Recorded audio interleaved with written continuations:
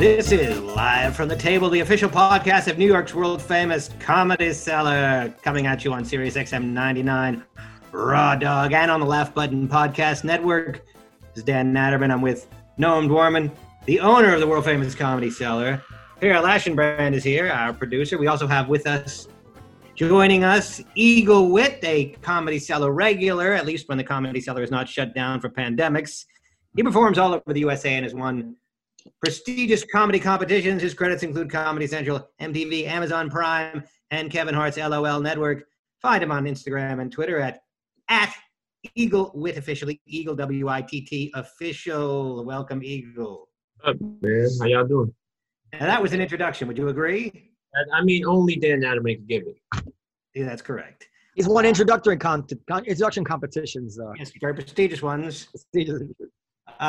Eagle, it's been a while. Of course, I miss you. Well, I did see you over the summer when the Olive Tree Cafe was open for outdoor dining. I believe we crossed paths briefly, but the summer is but a distant memory as snow has fallen upon New York and blanketed us in its white splendor. For sure. We don't say white splendor anymore, Dan. I'm sorry, but go ahead. You may be right. I was not thinking, but how have you been, Eagle, since last I saw you? Any Eagle news? I'm single now. I was in a relationship. I'm single. That's the Adam's in the list of comedians who were apparently in a relationship we never knew. This has been my. Eagle was public about it. You just don't pay attention to Facebook, but I don't believe Eagle was keeping it a secret at all. Well, in the Olive Tree, I never noticed. In fact, I saw her at the Olive Tree, a very attractive woman. We expect nothing less. But that was no surprise, right? I agree. Eagle certainly eligible bachelor, and once again eligible. I assume that it was your idea to break up, since you brought it up. I normally wouldn't pry. I did. I called. Pardon? Yeah, I broke up. I broke up with her. Why? It was. You know what? I look at things like I don't move off my feelings. I love her, but I was just like, oh, this isn't sustainable. I looked at it we were arguing and we got into an argument, and I looked at her and I was like, oh, maybe we get married one day, but we end up getting divorced. This isn't sustainable. I can't do this forever. Yeah. So I just called sustainable because you, Eagle, are young, attractive, and a comedian? Is that why it's not sustainable? Because you have too many options? I think I definitely, messed up a few times, for sure. Did you guys fight a lot? No, not really. We got along pretty well, but when we did fight, it was really nasty. And that's where I felt like it was too toxic. Who got nasty? You got nasty or she got nasty? I'm verbally nasty, and she was physical, and I felt like that was a slippery slope. I was she was swinging on me and stuff. I was like, this is no good. I can't do this. Yeah, this is a serious topic, but I know about this, that guys who never ever would be abusive physically if somebody hits them, they will find themselves hitting back. Because that triggers a whole nother behavior pattern. And that's a very risky situation. So I think you're right. You don't want to get in a situation where you're being hit, because that's it. Yeah. You find yourself locked up somewhere. Are you open? Are you open to the idea of being married? You mentioned marriage. Are you open to that? Especially at you're 32 or something. Which is young for a comic. Yeah, I'm 26. Good Lord. It's a little, don't you want to play around a little bit more? No, yeah, I'm not in a rush. I'm not in a rush at all. I just always think ahead. When I'm with someone, I'm like, is this a waste of time? You know what I mean? If it's a waste of time, let's just end it now, My father, if he were alive, would have thought it was very cute that Dan thought there was a trade-off between playing around and being in a relationship at 26. Go ahead. I said, does he envision getting married? And usually if you get married, the playing around at least is diminished severely. Yeah, my father would have thought that was cute too, but go ahead. I love that. I love the idea of it's diminished severely. It's not done. But it's not done if you don't want it to be done. But, what he meant to say is that marriage in a pandemic, and it's really done. So, Noam, last time we discussed Comedy Cellar reopening. We kind of discuss it all the time, and you were basically completely blind in terms of, knowing when that's going to happen. Are you still? Is that still the case? Well, indoor dining is opening again on February 14th, I think. Right. Wow, really? With 25% capacity, which is a worst case scenario for us, really, because I'd rather just be closed. But the truth is, if we have to open at 25% capacity, I don't think I can stay closed, because we got to keep the comedians. We got to give the comedians someplace to hang out. We don't want them, hanging out elsewhere. So we're going to open, and we'll do, we'll have that mic and stuff in the olive tree, which I think was pretty fun, Loved it. So this was a mic behind plexiglass. Yeah.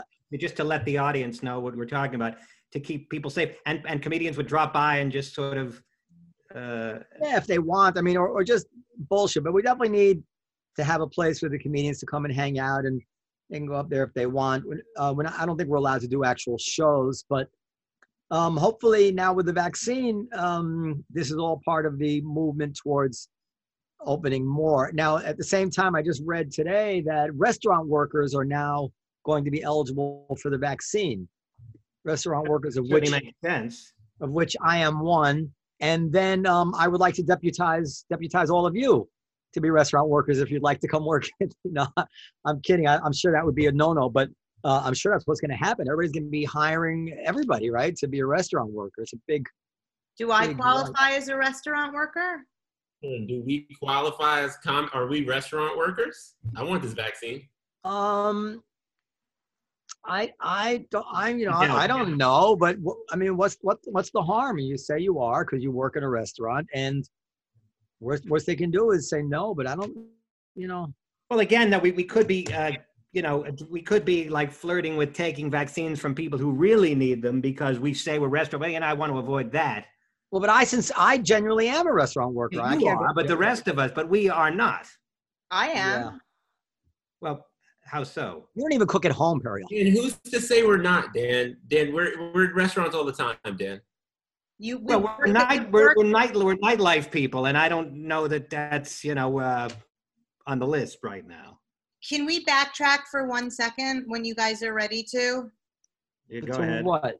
To Eagle's girlfriend? I just feel like glossing over, what Eagle was talking about is, women hitting men, I feel like is just as dangerous and damaging and abusive as the other way around. I mean, I feel like it's not something that gets a whole lot of attention, but it's a real thing, and it's fucked up. So yeah, but it's not the same unless the woman has a weapon, and then it can be the same. But as physically damaging at all, no, right?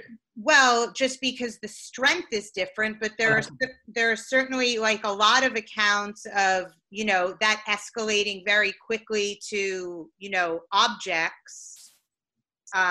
Yeah, but there's a classic thing. I've experienced it. I'm not proud to say, but I've been on the end of it, where a woman gets mad and slaps a man. And that slap is a way of acting out an emotional point, as it were. And although I don't think it's fine, but I never took it as abuse. I took it as a message. But if a strong man slaps a woman across the face, he can really hurt her. He can put her lights out. It's just different. Let's be honest. Now a woman certainly can haul off, and if she's trained, she can hurt a man. Yeah. And in that case, I would agree with you. It is physical abuse. But there is this kind of, you see it in the movies where a woman gets mad and says, fuck you, and slaps, which I'm not going to pretend I take as a physical abuse. I'm not saying it's okay. I'm just saying I don't take it as abuse. You're saying that you've been slapped across the face by... Yeah, almost every guy has, Right, Eagle? And if it's a slap, Noam, correct me if I'm wrong, it's not a beat down. It would be a one and done, or maybe, Yeah, it's not a beat down, but the thing is that, this is just real life. I think that most women know, like kids in a way, they understand that their strength is so out of proportion with the man that when they approach him physically, their intention is not really to hurt him. I don't think. And of course, being very clear, there are women who who can pack a wallop. I'm just saying that in general, sure. that hasn't been my experience. I don't know. I mean, I've never slapped anybody across the face.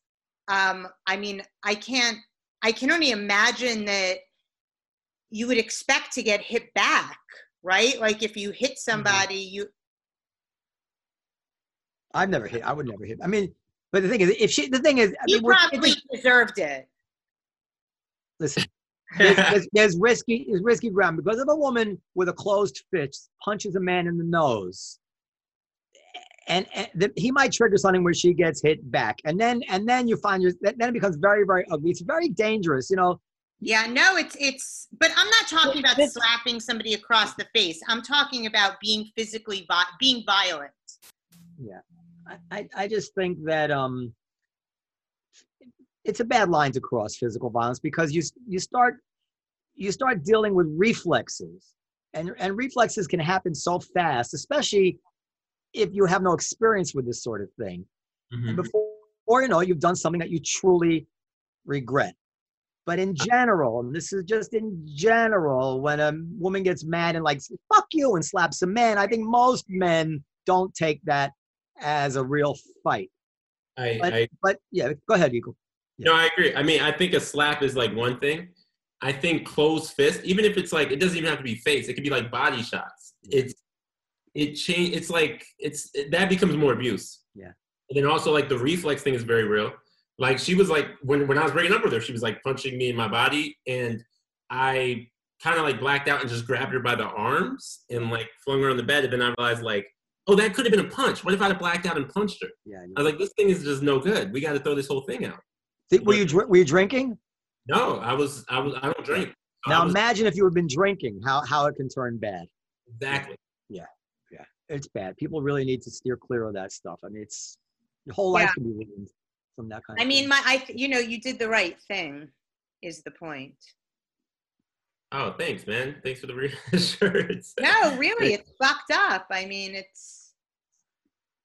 But I mean, if what Periel's saying is that we should rewire ourselves to view a woman hitting a man or even slapping a man the same way as a man hitting a woman, I just can't. I'm not able to see it that way. Although, you know, that would be the logic of everything. Periel also made the argument, I think, some months ago, that female sexual harassment and male sexual harassment is similar. Something like that.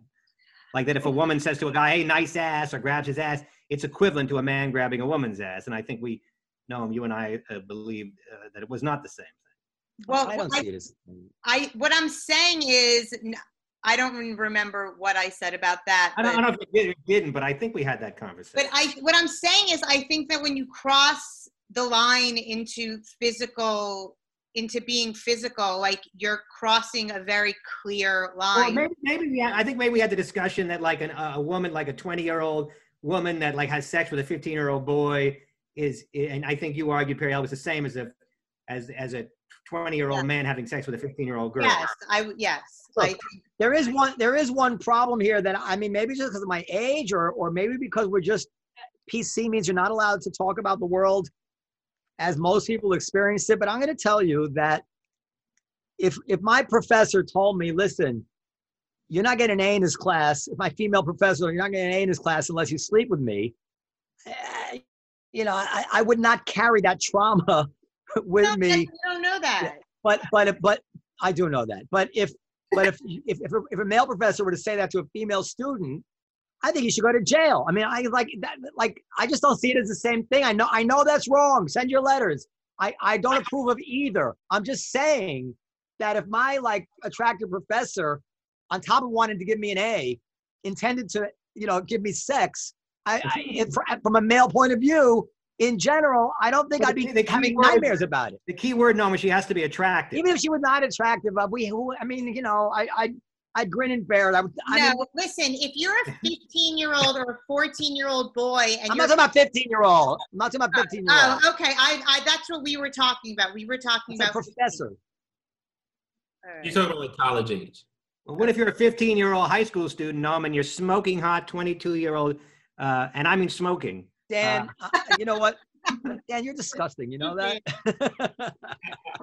We were talking about this when Dove Davidoff was telling us that he had sex with, I believe, a prostitute. Oh yeah, he was like a teen. He was like 13, and he had sex with a prostitute in Mexico. And I was saying that was, horrible. And I think you guys were telling me that I was a moron. I wasn't on that show. No, that was our bonus show. Well, there was an SNL sketch about that where Pete Davidson's like he had, his teacher had sex with him, and he's in court, and everybody's like, the judge is like high-fiving him and stuff. So I mean that's the stuff of comedy. Eagle, you say what? No. That's what I was asking. I was asking, was Dove scarred by this event, or was Dove like, that was cool? I don't believe he was scarred by it.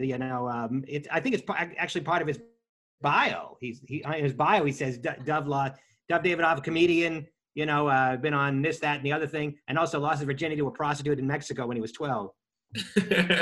He thinks it's funny, and I agree that it is funny. I think so too. Whether he was traumatized by it, I think is a very, very unlikely. I think he absolutely was damaged by it, and I said that to him. And he's damaged, but not by that. A 12-year-old child, male or female, does not have the mental capacity to make that kind of a decision. Like, that will fuck you up. And a 32-year-old woman has no business having sex with a 15-year-old boy. Like, you think it's funny, but it's actually not. It is funny, number one. Number two, I agree with you that she shouldn't. I mean, first of all, she was a prostitute, so that's like, forget about her. But as a general matter, you're correct. A grown woman shouldn't have sex with a young boy. But if she does, it's not the end of the world. It's not a tragedy in most cases, I don't believe. And I don't think. Go ahead. Sorry, go ahead. I don't think the kid's going to be overly traumatized by it. Yeah, I don't think the victim will be as traumatized as much as it's just like, we should like shun the grown woman that did that. That's like weird that she would do that.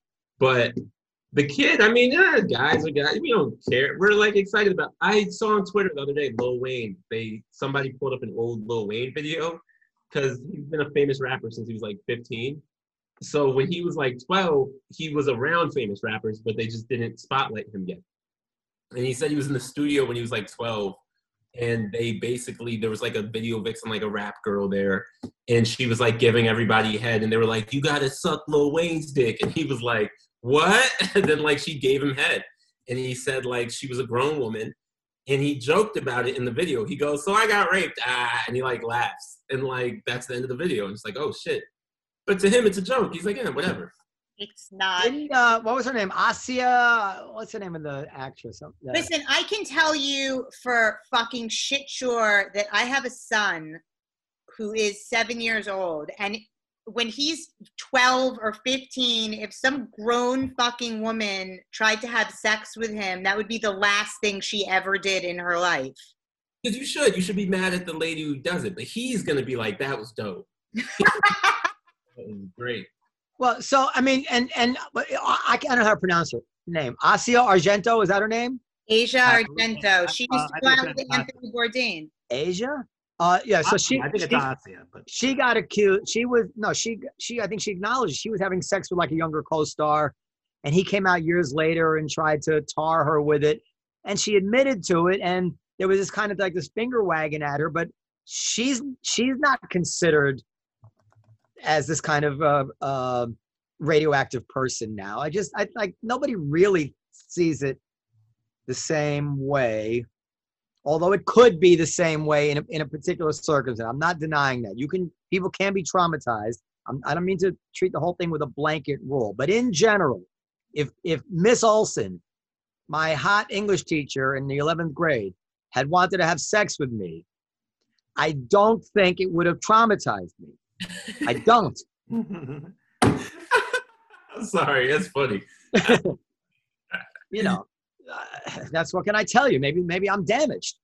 You are. Look, a boy took me into the bathroom in, I believe it was 3rd grade, and took out his penis and asked me to suck on it, which I declined to do. And I've not been traumatized by it, but it was a boy my age, you know. But if he forced you, you'd be traumatized. Yeah, it likely would be. Absolutely. You know, that's different. Well, we'll slide from this right into one of the most, I don't know, prestigious law professors in the country is about to come on. So Okay, let's switch now because All we're right. talking about serious so stuff let's now. bring in our guest, and I'll give him an introduction as only I can do it. And of course, you've seen my work. Anyway, so you know I'm not joking when I say that I give good intro. So yes, invite our he's guest. coming. I'm inviting. I've invited. I mean, we could ask him what he thinks about all this. No. Yeah, Well, he is a lawyer, and this is a legal issue. But No. okay, Noam apparently is afraid of ratings and listeners and good radio. Ask him later on if you think if you get the feeling. I don't get the feeling. You're right. Bring him along. Bring him on. he's joining. It's taking him, and I do. If everybody's with me, I would love at some point to discuss this Marilyn Manson thing because it's got me incensed. What happened with Marilyn Manson? I have no idea. Well, Periel knows more than I do. He was been accused of being abusive toward Evan Rachel Wood. And many other people too. I don't know. Richard else. Epstein just disappeared and came back. Hold on. You guys, wait. He just I think he's having technical problems. Did he hightail it out of here when he heard? Well, lawyers are not known for their technical skills. Law is the furthest thing you can get from technical stuff. No, but I see him on other podcasts. I'm just saying, as a general matter, law is the opposite of anything technical and mathematical. It's funny you say that because I remember my lawyer was negotiating a lease for me, and there was a complicated mathematical formula for the rent that required fractions or whatever it is, and to my dismay, he just couldn't do it at all. I'm like, really? You went to law school and you can't do it? Well, law's all about words, you know, and let's face it, law is really not that hard, you know, compared to math. But there's a logic to math, and there's a logic to math, which is different than computational ability, actually, in my opinion.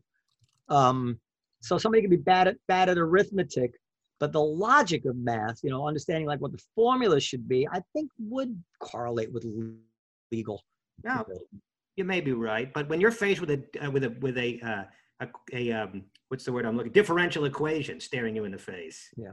You know you ain't in the presence of some legal interpretation. Well, where's Richard Epstein? He's here. He's having apparently Richard Epstein is not, you know, he's having a little bit of some technical problems. I don't know. Are you sure he didn't get scared away? What, from watching you guys talk about how it's okay to have sex with young boys? Yeah, don't talk now because I don't want him to hear. We didn't quite say that. We said that think that we're going to talk it's about. It's not okay, but it's probably not traumatizing in most cases. I think he told me his cousin is Paul Reiser. So while he's coming on, Periel's become addicted to the game Clue. Clue. Has anybody here played Clue? I used to play it as a kid, but I haven't seen a Clue set in a long time. It's so much fun. And what happened is, like a fresh rookie who closes his eyes and swings and hits a home run, she won one of the early games we played. No, I won. And now she thinks she actually has deductive ability here. She's been playing again and again and again and again and keeps missing, trying to capture the magic of that first sweet home run. That's not fucking true. I've won several times. I've beat you. So I meant in the games with the adults. Shut up. There he is. Hey, famous Richard Epstein. Hey. Richard Epstein, ladies and gentlemen, is joining us. He is the author of numerous books, including his most recent book, The Dubious Morality of the Modern Administrative State. Now, I guess that's the whole title? There's no subtitle? No, I mean, dubious is enough of a subtitle. I think that's like a subtitle in and of itself. It should have a title, is really what it's missing. Well, it's basically designed to create the enigmatic nature. Dubious doesn't mean clearly wrong, because that would require it was completely Like it should have like a one-word title like Flummoxed, The Dubious Morality of the Modern Administrative State. I guess my most famous book, to some extent, has got a one-word title called Takings. And that has a subtitle. Private Property in the Power of Eminent Domain. Exactly. That's usually how it's done in nonfiction. But I'm getting bogged down. He is the inaugural Lawrence H. Tisch. Isn't he still alive? Do you have a professor of law at NYU? Professor Tisch died. Mr. Tisch died some years ago. Okay. It was endowed by his son, Tommy Tish. And I started to hold the chair in about 2010 when I first came to NYU as a full-time person. Now, the one thing I'm worried about is I'm on my cell phone. It is trying to charge fitfully, so I hope I don't blow out of power doing this thing. So anyhow. How much do you have? I don't know because I've been trying to check this thing. Now it's going down at an incredible rate. I'm down to 35% and I'm plugging it in, and somehow or other the charge has not been taken. So I mean, if Periel can kind of get me a bona fide link that works on my computer, which eats up. But anyhow, let's just keep talking. I'm trying. Well, we'll do as we can, you know. So, Mr. Epstein, Mr. Epstein, you've been a kind of hero of mine for a long time. I can't say that I read the entire book, but I read chunks of your book on the Constitution. Oh, the classic civil Constitution? Yeah, and I was so impressed with that, and I actually recommended it to somebody who you mentioned that book, Jonathan Haidt. You know Jonathan Haidt? I know him well. We actually worked together about 15 years ago. He wrote a very famous paper in 2000 about the tail and the dog, and essentially the thesis of that paper, which is very consistent with a lot of the natural law philosophy that I've done, is people have built-in hardwired intuitions about large numbers of issues, and then what they do is they develop verbal rationalizations to support them. And that's right. Three basic intuitions that Haidt referred to are reciprocity, i.e. the law of contract, essentially integrity, the law against aggression, that's tort law, and then he had a category called morals, and the morals head of the police power essentially deals with consensual behavior, which is regarded in some senses unhealthy, prostitution, gambling, and things like that. And it was a fairly accurate map of the way in which the 19th century law started to work. What typically happens is these moral rules tend to work very well in one-on-one interactions, but they do not work nearly as well when you have very large and complicated social relationships, dealing with the origins of property, dealing with the imposition of taxation, dealing with the control of common pool resources, at which point you have to develop much more systematic analytical frameworks to deal with them. And the great problem about human morality is that if the cognitive stuff has to take over because the intuitive stuff doesn't work, you're very much more prone to error than you are in areas that deal with one-on-one transactions. So let's get to, in case the battery runs out, let's get to the issues which are really hot today, where the libertarian point of view is under stress in some way. Let's start at the most recent thing. What are we going to do, and what's your take on the tremendous power that private actors now have in a way that was never contemplated by the authors of the First Amendment to censor and control the public square? Well, in this particular piece, I basically said the situation is there's three categories in private law, and you have to know them all. One of them has to do with the general issue of aggression. Another one has to do with normal contracts.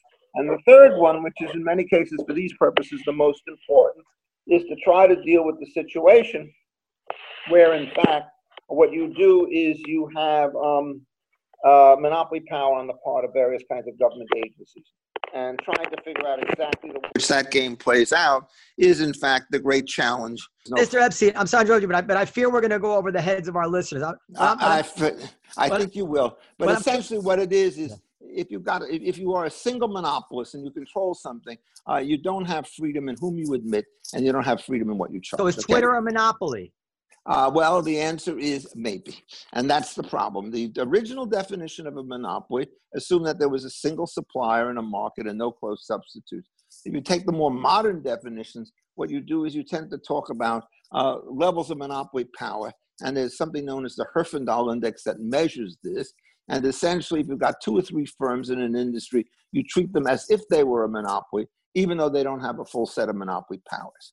And so Twitter is in that position. What makes it worse is that we are not quite sure, though we kind of have a suspicion that there's a kind of a singling and peeking and booing around there, such that Twitter can do what Facebook can do, what Apple can do, or what Google can do. And so you never quite know whether there's a kind of an implied agreements amongst these guys. That immediately boosts your market share way up from, say, about 15 or 18% to 60 or 70, and the case becomes easy. Well, they're going to argue that they do this independently. And we're going to argue that they don't do it independently. What they do is they keep signaling one another. And if each of them says, well, I'm going to take a really tough stand on misinformation, broadly conceived, and the others do it, what you do is you got an antitrust situation rather than a common carrier situation. So what happens is all the moral questions and the legal questions, they get tied up in these very difficult questions of fact. And so what happens is you see two extreme positions, one being so strong as to say, oh, these guys are always monopolists, they're just like the government, perfect substitution, don't you worry, just regulate the hell out of them. And other people say, wait a second, these are private parties, the government doesn't do anything for them. And then people start saying, but they do protect them under Section 230 and so forth. And so what you do is you will get a large amount of difficulty. My own view about this is it's gotten serious enough. And the definition of what's misleading information is generally general propositions that I believe, but I'm not allowed to do so. And so I become more and more angry at the way in which they behave. And the key for the situation is I don't regard myself as a conservative, I'm a libertarian. And so what you do is you find yourself in this position where people who are much more conservative, Parler, whatever it is, Gab and so forth, they're Trump type people, which I am not, they find that they can't even get their apps into the situation. And so what they do is they're moving the control upstream, and that gets one even angrier. So what you really want to do is these companies have to basically let go. An encouraging development, but by no means a conclusive one, is the idea at Facebook where they try to set up an independent panel of outside experts to say whether or not their bans on various kinds of people are or not justified. It's not a perfect solution, but at least in some cases they've been overturned. And the thought that anybody who disagrees with the World Health Organization or disagrees with Anthony Fauci on the question of how you treat COVID and other diseases is in fact some kind of a purveyor of false information is too grotesque for words. I mean, these are opinions. You can't literally false facts. You can't go up there and say, you know, everybody who's ever taken HCQ has died, that's hydroxychloroquine, or is recovered. But if in fact you give a data set and draw an inference from it, generally speaking, what the other guy has to do is to answer you rather than to shut you down.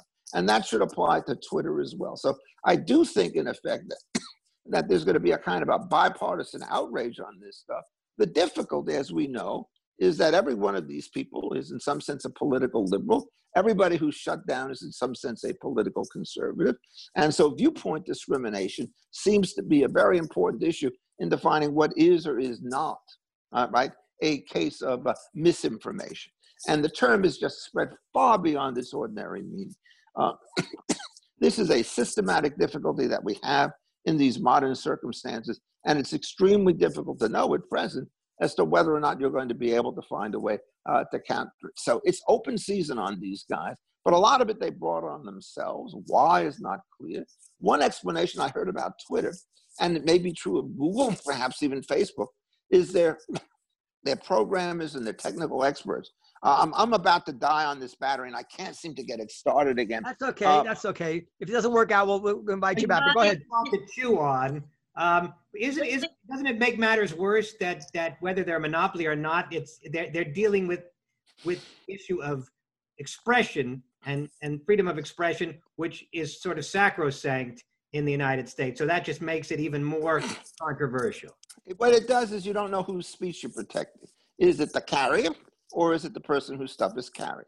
And so what you do is exactly what you want to say about all of this is that it turns out everybody's speech rights turned out to be in conflict with everybody else. So the fact that speech is sacrosanct doesn't tell you whose speech turns out to be most sacrosanct under these particular kinds of circumstances. And that's a very, very serious problem. Nobody should ever want to do this. This is a real taffy pull. And the harder you get on the dogmatic side, the stronger the counter arguments start to get. And in the end, the whole kind of system starts to break down. I mean, this is a true tragedy. Generally speaking, when you have legal rules that are hard-edged and a little bit indeterminate in some cases, both at the same time, what you like people to do is to back off a little bit so that you don't get these conflicts. And that's not what you've seen happen in this particular case. Far from backing off, people seem to be doubling down on just about everything they said. And we don't get particularly good debate over these kinds of things. Look, one of the things that's so frightening about all of these things is people literally talk past one another. You cannot at this particular point find a situation where Mr. A, who takes one side, and Miss B, who takes the other side, sit down and they debate it. That's It just right. doesn't happen. So, take this question about fraud in the presidential election. Is it or isn't it? I mean, what you do is every newspaper story that comes out in the New York Times, the word baseless is always put before the Trump allegations. There's some people who believe they're very powerful, and they give you quite specific things that they think were wrong, including erroneous judicial decisions, mysterious closures of various places, evidence that certain kinds of ballots were not folded in the way that they would have to be or rightly signatured. You never get these two sides on the same place. So one guy sort of shrieks in the dark and the other guy indignantly denies him. And I would really like to see the following thing: a panel in which the strong Trump supporters, I think they have to go first, give a particular itemized account of what they think is fraudulent, and then you listen to the refutation and the rebuttals coming from the other side. But we don't see that. Just as when we're doing COVID, I have never seen two of the worst governors in the United States, Cuomo and whatever it is, Newsom in California. They just issued decrees. They never explain them. They never let critics talk about them. They don't put their public health experts up to some kind of a situation. So what we do is we get unilateralism instead of dialogue. And on issues of this importance, going on for this long, you really expect better out of these characters. It's funny you say that. I just reminded me that years ago, like 15 years ago, I had fantasized that if I were president, I would sponsor debates. The issue that occurred to me at that time was global warming. I couldn't make heads or tails out of the global warming debate for exactly the reason you said. And I said, if I were president, I would get the best experts on both sides, and I would televise a nationally sponsored debate, That's right. There's in the global warming area, actually, there are a number of people, mainly on the skeptical side, say we need blue team, red team stuff on this, just the way they do military exercises in the same way. And the dominant party refuses to engage in that kind of a discourse. I think it turns out to be something of a very serious debate. So you just don't see it. And you don't want these debates to be done by political people who don't know pretty much anything about anything. You want the debates to be done by individuals who are experts in the area.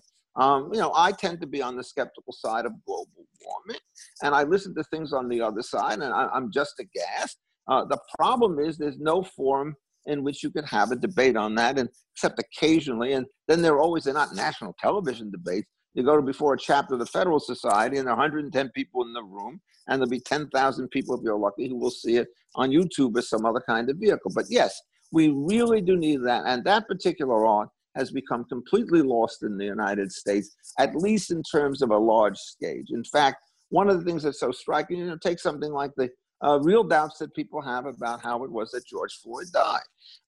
There is an excellent video by a man named George Parry, who works with the American Spectator, who puts it up and basically tries to give you the whole story as being a case of fentanyl poisoning. He's got 66,000 viewers.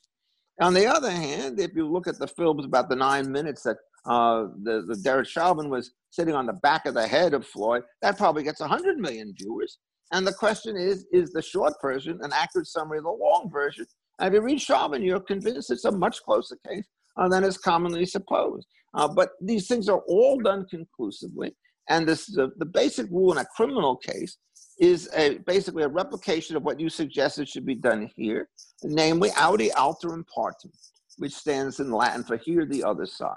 And if you just listen to the Rush for Judgment by Keith Ellison or the New York Times or the Washington Post, and you don't hear the other side first, then it's really wrong. You should never issue an indictment in a case that is as complicated as that one on the basis of watching a film that lasts for 10 minutes. You really want to do much more thorough investigation. And you don't want to commit yourself to the crime, because then what will happen is you're encouraging all sorts of people to mass on the streets in order to stop various kinds of insurrection and what they regard as disruption by various kinds of power structures. So, I mean, these are really very, very important issues. So let me ask you a question. I don't know, and I have some legal background, by the way, but I still struggle with this. You've described the issue in certain ways, which you could kind of be on the side of the person who's discriminating. I want to have more blacks here. I want more representation. I want diversity. But what happens when the university essentially says, we don't want too many Asians here? We go. Yeah, I mean, look, I'll tell you what my reaction to that is. I'm very uncomfortable with it because what's happening, at least in the current situation, the amount of hypocrisy that comes out of the Harvard administration on the way in which they do this, they know there's an anti-discrimination law. They're duty-bound like everybody else to comply with it. So what they do is they say, oh, we just don't look at grades, we look at the soft stuff. Well, what's the soft stuff? Tends to be interviews. Well, generally speaking, if you've done admissions work for years as I have, what you discover is that people who are strong on paper are people who are strong in the interviews. There are very few surprise cases where somebody has a perfect score and can barely open his mouth, and very few people with weak scores who speak poetry every time they walk into an interview. So when somebody comes and says, well, we're doing this, it doesn't work. So at Harvard, what happens is that they have these interviews. Many Asian students get extremely high scores, and the central administration unilaterally lowers them without doing any interview at all. And so what happens is, in the current situation, there's just a huge amount of hypocrisy, and that would not exist if you didn't have it. So now let's just get rid of these laws. Is Harvard still going to do this? It might, at some sense, but this is at the college level. This is not high school. Harvard says they're not going to take you. Boy, oh boy, I'm running Boston University. I march a beeline over to these people and say, they want to take weaker black students, we'll take stronger Asian students, and we'll see who will survive. And so there'll be a natural kind of corrective. The moment you have a public statute on there, which requires everybody to kind of behave in the same fashion, those market checks are very, very much weakened. And I mean, let me give you a study that was done many, many years ago about Penn and Penn State. Penn is an Ivy League school on the rise. Penn State is a very good public school. Essentially what happens is you would assume that if people get into Penn and Penn State, if money's not a key issue, they'll all go to Penn.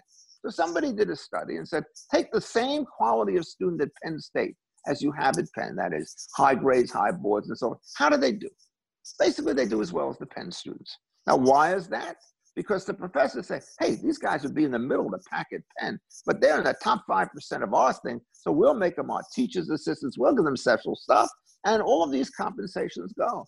And so what I try to tell people who are coming to things, life does not end if you did not get into Harvard. I'm very proud of the fact that I did not get into Harvard when I applied to college. I mean, I did very well. I had a very nice interview with a man named Eric Cutler. I walked out of there and said, gee, I did pretty well. And then I said, oh my God, I've got two of my classmates with perfect scores. They're both going to be at Harvard. I'm not going to get in. That's exactly what happened. And so I went to Columbia. But you know what? If you do well at Columbia, it's not the end of the world. It's so strange. I could recall my father when I was in law school. And I said, you know, how did you do in class? I said, well, I think I was third or fourth in the class. And he said, not first? And I said, no. And I said, Dad, you know what happened to the guy who was second in the class? And he just looks at me. And I told him, he starved. And so he had this image that only one person out of a class of 170 would get a job. What is the most common thing in the world is that people who finish first in school often do not finish first in life. And I had an old friend who one day when I was interim dean, he took me in his Porsche around town. And he says, you know, you are a really smart guy. And let me tell you why you're not going to be a great entrepreneur. I put your kind of intelligence about 11th on a list. And he says, imagination, perseverance, interactions, and skills. He just rattled one thing off after another. Now, I may or may not have had them, but his point was very clear. If you're an academic, you have what we call a single-pointed distribution. So if you look at all these attributes, the one that really matters that you can't fake is being just plain smart. But in the world, a lot of that extra smartness is wasted. And all these other skills start to come in. And so what happens is you have to know the way your mind works and what you pick.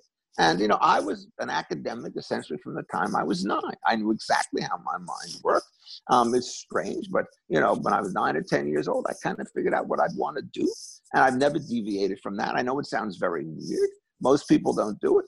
And, you know, if I had to do other things like be a clerk or kinds of work, I just could never get the job done. And so there's no obvious domination because there's so many different skills that come into thing. And the single most important thing to anybody who's worrying about at college age what to do is to get something that fits your unique set of skills, and don't worry about somebody else who's got a flashier career and a set of attributes that you don't have. And indeed, there's a real danger being at the top of the pops in some of these cases, because you get somebody who's been first everywhere and you have the problem of great expectations. What are you supposed to do? So you have to write your first article or do your first job, and it's okay, but it's not great. Everybody's going to say X is now a failure. I never had that problem. I was always in the lead pack in the peloton, right? But I was never the guy out in front, so I didn't get all the wind in the face. And the key feature is, well, I've been teaching for 53 years and I'm still active. The question is not can you reach a peak? The question is how you can develop a sustainable agenda, whether you're an entrepreneur or whether you're a technician or whether you're a professor. And if it turns out the first week you work so hard that the second week you can't get out of bed, you're finished. So you have to be able to pace yourself. All right.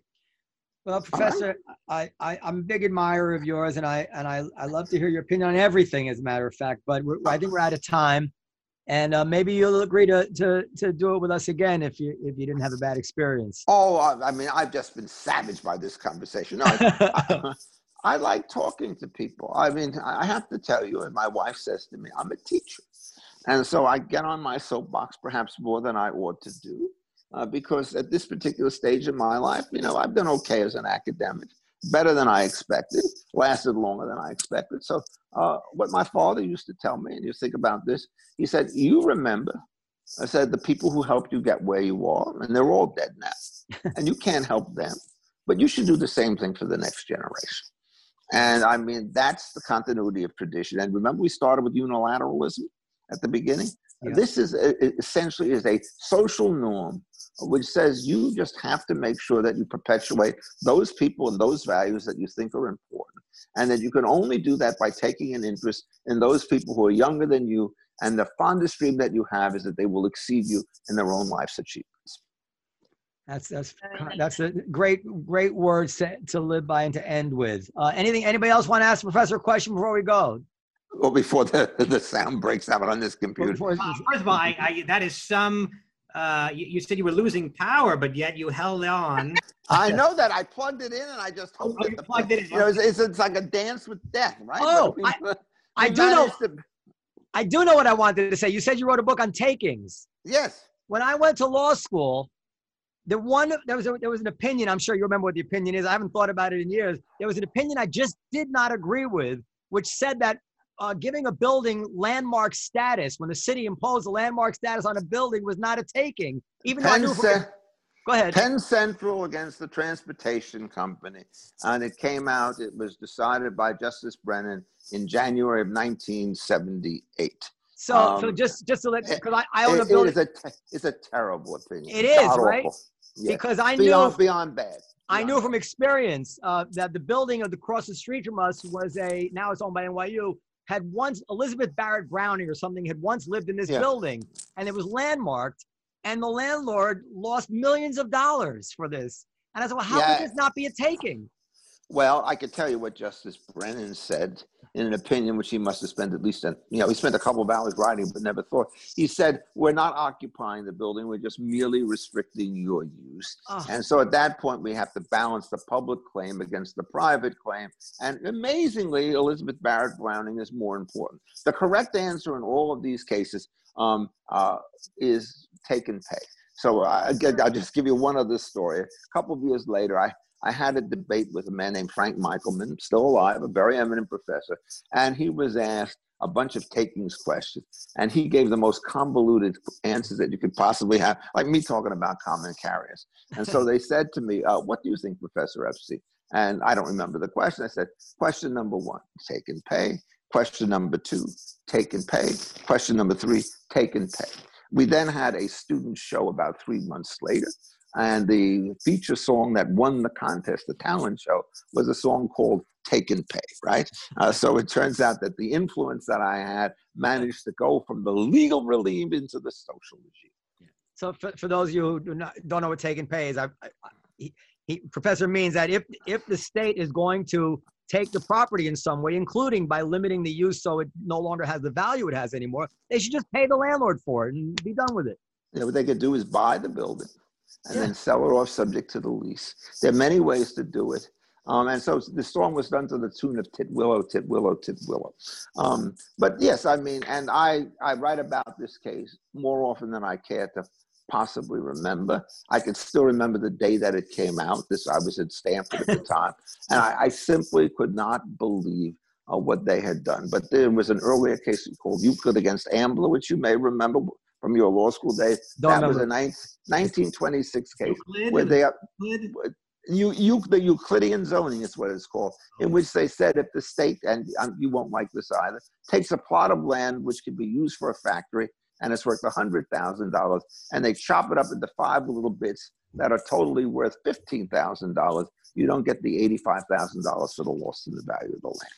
Yeah. So that's the flips. That's the earlier version of Penn Central. And those 2 cases are still pillars in the law. You watch Justice Roberts in some recent cases trying to defend it, and it's just hopeless. One of the things you have to understand about judges is if you change Penn Central, the whole system of regulations is subject to constitutional scrutiny. They don't want that to happen. So what they do is they tie themselves into intellectual knots in order to avoid it. I can remember years ago, I got into a debate with the late Justice Scalia, who was a judicial restraint man who supported actually the Penn Central case. And he listened to me and describe my position, and exactly the same reaction that Noam had. That your Byzantine theories will go nowhere on the face of this globe. I said, my theory is very simple. It's take and pay, take and pay, take and pay. But by the way, what's the value of this? Probably, if you try to figure out the total value of land in urban settings where this thing is done, this whole system of restrictions probably reduces the net worth of all properties by 10 or 15%. This is not a small deal. Yeah. Okay. All right. I'm so happy to know you agree with that. I've been burning at me for 30 years now. Okay. Well, go look at the Takings book. Yeah. And I've written a bunch of articles on Penn Central. If you just And check they made my a movie Hoover about that with Liam Neeson, I believe. Taken. What? Taken. Taken. Oh, Taken. yes. Oh, yeah. Yes. Based on your book. Very much so. I mean, this is a book that begins with a diagram of 2 pies: the world without social organization and the world with it. And the question is, when you expand the pie, do you keep the size of the slices constant? Just the thing that you really want to do for a public show. No. I mean, I would. There have been a couple of movies about taking. There was actually a movie about the Kilo case, if you remember, which was a different issue. It was a dreadful movie. And all my friends were portrayed in there in ways that I could not recognize. And they had this most improbable romance story built on top of the actual land use case. And it turned out, after I said, how could this be? But it turned out it was true. So, I mean, the little pink house goes in history. That's not a take and pay question. That's a question of don't take it all. And that's what's called the public use limitation, as opposed to the just compensation limitation. And I could see you starting to, your eyes are starting to well over. No, it's not that. It's just we're over time. And I'm thinking if we go over time, then we have to, because this is going to be on Sirius Radio and we have a lot of time. So I have to wrap it up. Okay, adieu, mon ami, all right? And same time next year or whatever it is. Please again, and we'll get you on earlier because I have a million questions I'd like to ask you, really. That's fine. And I highly recommend the professor's book on the Constitution. The classical liberal Constitution. The classical liberal Constitution. I learned a lot from that book. Okay, good night, everybody. Eagle, do you have any comments on takings? No. All right. So long, everybody. Thank you again. Okay, goodbye. We managed to do it. Okay, goodbye, everybody. I'm going to sign off. Thank you so much. Goodbye. Okay, and next time send me a link that doesn't blow up my computer. Okay. Bye-bye. Did Noam? Yeah, I thought Noam was going to stick around just so we could add a little time at the end. So he kind of hightailed it off. I guess he had maybe he had to he's always got with his kids. Always have some. Do you have any thoughts about Marilyn Manson? I know you wanted to talk about Marilyn Manson.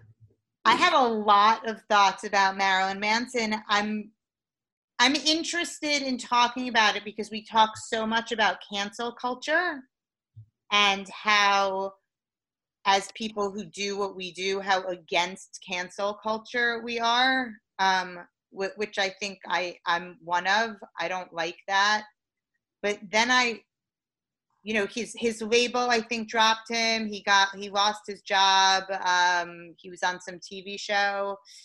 And this is all out of the Evan Rachel Wood accusations. What are the accusations? I haven't heard about it at all.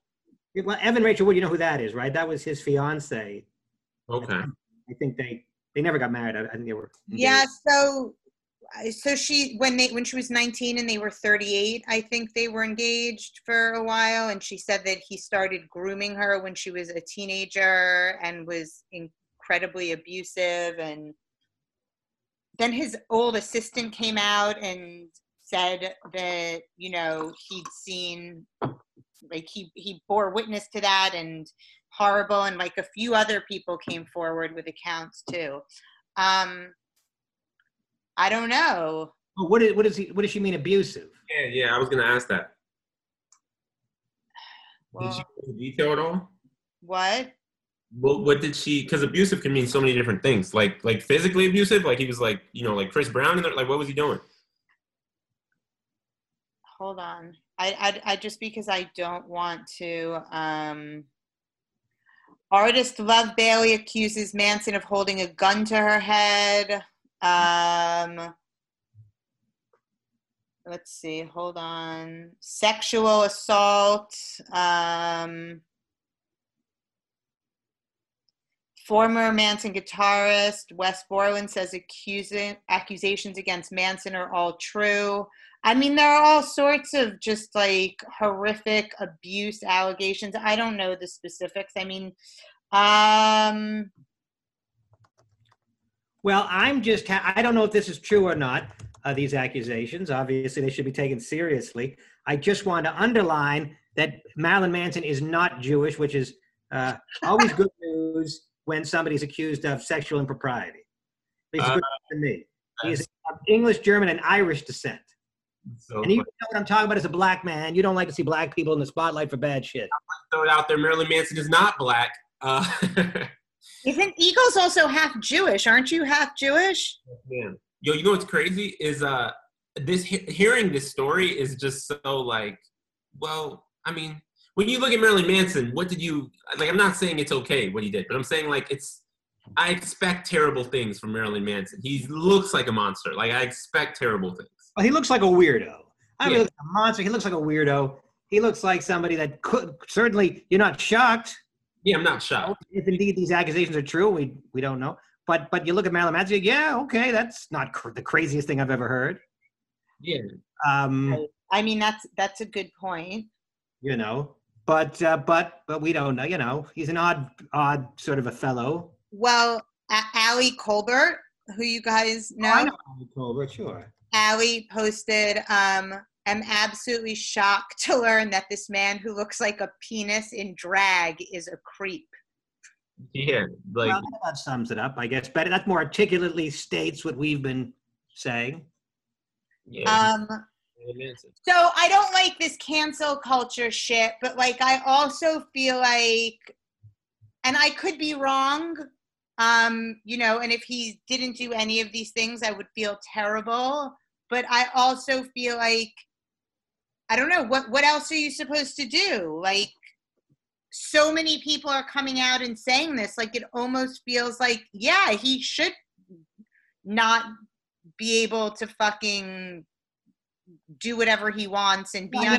We go through this every time somebody is accused publicly of something horrible. It's always the same discussion. It's like, at what level of certitude do you need for it to be justifiable to start canceling somebody? You know, I think it's weird that people treat fame like it's a privilege when I don't think it is. I don't think success is a privilege. You know, you can take away a privilege from someone, but if you take away something that's not a privilege, like you earn it. You earn riches and fame and all that stuff. So it's not a privilege. So if you take it away from him, right, and it doesn't have to do with the ratings. Like I can understand if a network, let's say he's on a TV show and the network's like, if we keep Marilyn Manson on, the ratings are going to drop and people are going to hate us. So let's fire him. I get that. But if it's just like, this isn't prosecutable in court right now, so let's, as a society, cancel him and take away his career, I disagree with that. I'm like, I mean. Yeah, I do too.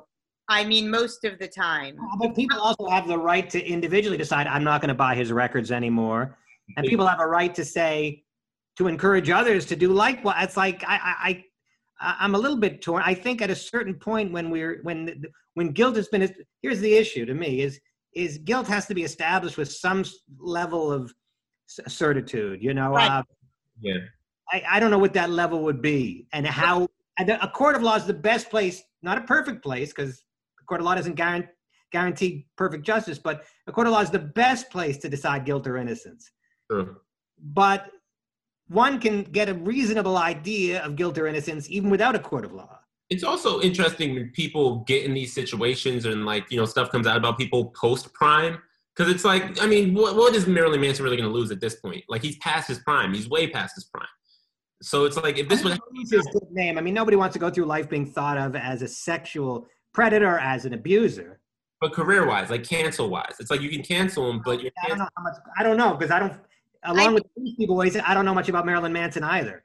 I couldn't. But I feel like you feel like that because you're in your 20s. But when you're, 50 something or however long he is, I mean, he's not thinking about. He's not like, oh, well, I've done everything I'm gonna do. So. What's the state of his career? It's either he has a robust career or he's finished. No, I mean, I think he's doing shit. Well, that makes sense. And I don't know anything about Marilyn Manson's as an artist. I only know him about him because of his makeup and the sex abuse allegations that have been, I just know when I was a little kid, I was really scared of him. And then when I got older and I could get past the way he looked, I actually thought, oh, wow, this guy's very talented. Like, his music was, like, really, good for that type. I don't listen to that type of music per se, but when I would hear that music, I'd be like, oh, you could tell he's better than a lot of his contemporaries. And now I'm hearing this, I'm just like, oh, wow, he matches the makeup. Is his name Manson? Is that his real name? I'm looking that up right now. It's not. Or did he choose it because of Charles Manson? In which case, his name is Warner. Yeah. He chose the name Manson, and in and of itself, that's a little bit creepy, don't you think? Right there. I think Marilyn Monroe and Charles Manson was the idea. Right. So naming yourself after Charles Manson's, I mean, it could be an interesting artistic choice, but it does give one pause, and certainly a little bit creepy to me. But strange that he could have success while doing that. While he could be like, okay, let's name myself Manson, and then somehow that works in the industry. That's like amazing to me. Okay. So you're right. Like there does, I mean, I don't know. I guess I felt like it seems like there is some degree of certitude here. Yeah, look, Hitler was never, I mean, no one brought this example up. We always comes back to Hitler, right? Hitler was never tried. Hitler was never tried in a court of law, but we're all pretty sure he's guilty. Right. And we condemn him. And if he was still alive, you wouldn't want him in your restaurant. So at some level, buy Hitler's art today, you wouldn't do that. You wouldn't say we got to separate the art from the artist. At some point, you'd be like, okay, we don't, he's guilty. I mean, OJ, most people assume that he's guilty, even though the court of law said otherwise. And if you didn't want him in your restaurant, I would understand that. If you didn't want to patronize him, buy his book or whatever, people do that. And I couldn't find fault with that, even though in a court. So the legal system is our best bet, but I don't think it's the only recourse allowable. OJ's book, what was it called? I didn't do it, but if I did it, this is how I would have done it. And then he goes and says like exactly how they were killed. Is that the one? Yeah, I think so. But but the main concern to me is trial by Twitter and trial by social media is very inexact and prone to error. Right. That's the issue. If guilt is established with reasonable certainty, then people have the right to not see his concerts or to not hire him and that sort of thing. Speaking of social media, Eagle does this thing, which maybe you've seen, which seems to be quite popular on Instagram, where he asks his robust following to, what is it, to tell you something or to ask you a question? And then he gets a confessional. And then he gets the most fucking people tell you the most insane, sexually inappropriate, Dan, have you seen this? No, I haven't seen. What I'm doing right now is I'm actually on Instagram trying to find Eagle. Are you Eagle Witt on Instagram or are you L Gay? I'm Eagle Witt official, but it's usually, it's not going to be on there now. It's usually like in my Insta story, and I do it like, I don't know, once every couple months maybe. And people say some crazy stuff. Will you share some of the stuff with us? Because I read those and I'm like, why are people telling you this? I mean, I've had, I'm trying to think of some good ones. I had one that was like, my husband left and I fucked the gardener. Like, it'll be like, like my cousin and me slept together. Like, it'll be weird, like things that no one would ever tell anyone. For some reason, they think they can tell me. And I mean, I've also had ones where it's like I'm basically now an accomplice. Like I've had ones where I'm like, I'm pretty sure that's like murder or something. Why are you telling me this? But can you can see who's telling you, right? And you just make it anonymous? Yeah, I could see who's telling me. And I post it anonymous, but I could see who's telling me. Well, I think a lot of it is that if people are fans of yours, people, they get nutty when they're in the presence of somebody that they're a fan of, and they figure, well, if Eagle's going to pay attention to me if I admit this shit, then that's worth it to them. That's my guess as to this.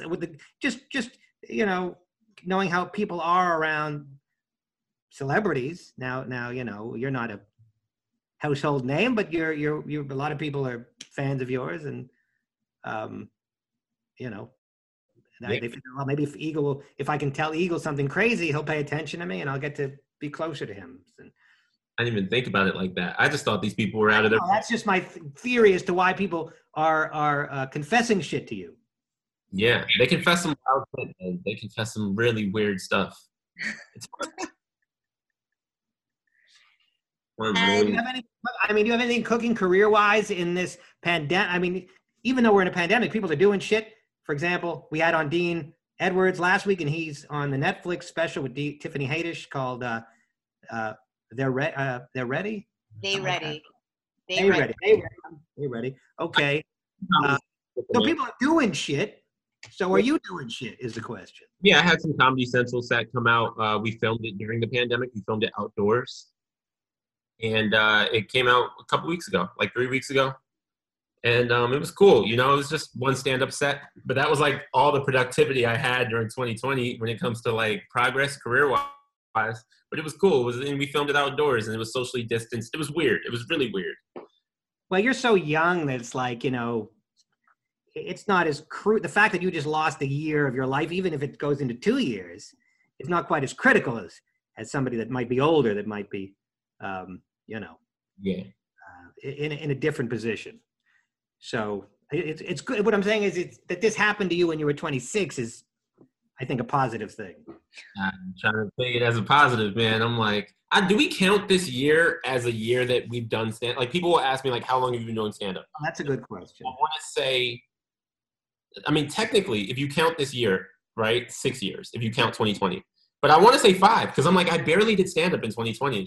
Well, for me, first of all, I don't count it anyway, because like my number is so high at this point that I lie anyways. But that's what I always tell you. You're the OG. What's the OG? You're original gangster, man. You've been yeah, well, that's true. But be that as it may, I just say I've been doing it 20 years and leave it at that. But I will count this year in my own personal calculation, because I did write some jokes this year that I performed. I performed in Central Park over the summer, and I've done some Zoom shows, and I managed to write some jokes. So I've made progress as a stand-up. So I will count. You also wrote a book. I did, but that's not stand-up. But yes, I did. Oh wow, that's not stand-up, and I included that on the possible topics for discussion tonight, because I'm wondering about self-publishing. I wonder if Periel has any thoughts about that. Assuming I can't get an actual publisher. Well, I think that you can get an actual publisher. I think that, writing a book and publishing a book are two very different beasts, right? I mean, maybe it's like being like a brilliant, or maybe it's not like this. I don't know. You'd probably be able to speak to this better than I would, is that, one of the things that I've always loved about stand-up is that my impression has been is that, like, if you're really funny, you're going to probably succeed, right? Like, I think if you're really funny as a stand-up, you'll make a living. Okay. I don't guarantee stardom, but I do think you can guarantee or nearly guarantee making a living, and a decent living, if you're really funny. I do. It's amazing. I think most art forms aren't like that. Correct. That's incredible. I was saying that who was I saying that to? Like, just literally last week, I think. Do we have a newer comic? I was telling somebody this. I said, comedy. I think it was a younger comic that was on our show recently, and I said, You know, if your relatives give you shit about being a comic, let them know we're all making a living. It's not like being an actor where nobody's making a living except for 5 people. We're all making a fucking living at this. Anybody That's incredible. I mean, you can be like a phenomenal painter and, you know, starve to death. Eagle, do you have a day job right now? No. Eagle is 26. He hasn't even been doing that long, and he's making a living. Eagle, now, as I understood it, had one day job. You have a joke. You have a very funny joke about this, right? Yeah, I worked at Foot Locker. I did work at Foot Locker before I started doing stand-up. And then I just did open mics, broke, eating dollar slices and living with my dad. And then I started making money. I don't know. Stand-up has this way of like, if you're funny, I don't know, the money comes. It's now, weird. Eagle, I don't want to encourage people under false pretenses. Eagle is toward the extreme in terms of he started making money quicker than most. But the point is everybody eventually, if they are good and can make it either, will make money. Now, you may have to go on the road and do shitty clubs, and it's not necessarily glamorous, okay? But there's money to be made. You know, again, you're not necessarily going to be a big star. And it may not even be fun, because if you don't like traveling to Buffalo or whatever, you know, but there's money to be made if you are good enough to make an audience laugh for 45 minutes. It's amazing, man. It's really amazing because, yeah, like you said, a painter, you know, singers, rappers, whatever you are, you could be so good and just be broke and not make a living doing it. Yeah, it's incredible. So writing books is a little bit different than that, I think, because you can be an incredible writer, but in the same way that you have to have like pretty thick skin to make it in comedy or in the entertainment industry, I think you have to have that same thick skin when you're a writer, for sure. I mean, I have like boxes full of rejection letters, right? But so there's the writing of the book, and I think the book has to be great, which Dan's, I mean, I'll say yours is, and I know that you, everybody always accuses me of being hyperbolic, but you are brilliant and you are hysterical, and the book is amazing. How much did you read it? Enough to be able to say that. But then there's the whole other world of actually getting it published, right? And so you have to put the writing of it aside and turn your brain off and then go and figure out how to publish it. And I mean, listen, 50 Shades of Grey or whatever that book was, she self-published that. You know that, right? Yeah, I know that. It was originally, yeah. It was originally. My dad is an author. I don't know if I ever have said this. I don't think you did, no. Yeah, he has 2 books that 2 published books. I don't know, Dan, if you want, I don't know if he knows something, you know what I mean? I could like hook you guys up to talk. He knows something, I'm sure. Yeah. I mean, what books were they, novels or some other nonfiction or? No, they're fiction. They're novels. No. Oh, wow. What's his name? Stephen Witt. Stephen Witt. Nice Jewish guy. Nice Jewish guy. But so the thing is that I don't think you need to self-publish it is the thing. I think you just need to find, you're fortunate enough because you are who you are and you've accomplished what you've accomplished. I mean, publishers are looking they want to make sure they're going to sell your book. Like that's what they care about. And so there's like a whole marketing thing about it. Yeah, I think enough of a name, bro. You can get a. Says he was born in New Hampshire in 1979. Is that your father? No, that's not him. It's Stephen with a PH. Yeah, that it says there's about the author Stephen Witt was born in New Hampshire in 1979. Is that him or is it another person? No, it's another person. Okay, good. Because I don't want your father to be that much younger than me, or younger than me at all, quite frankly. But that's the only Stephen Witt author I could find.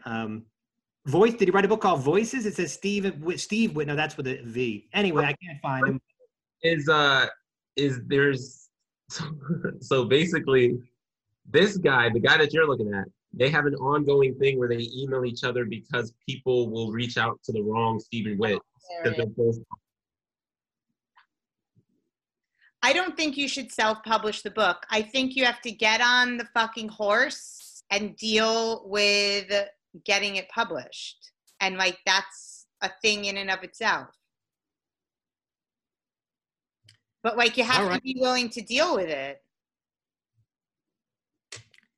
Yeah, it's like, annoying, obviously. Well, to try to. Yeah, I know. I've done it. I've not to brag, but I am familiar.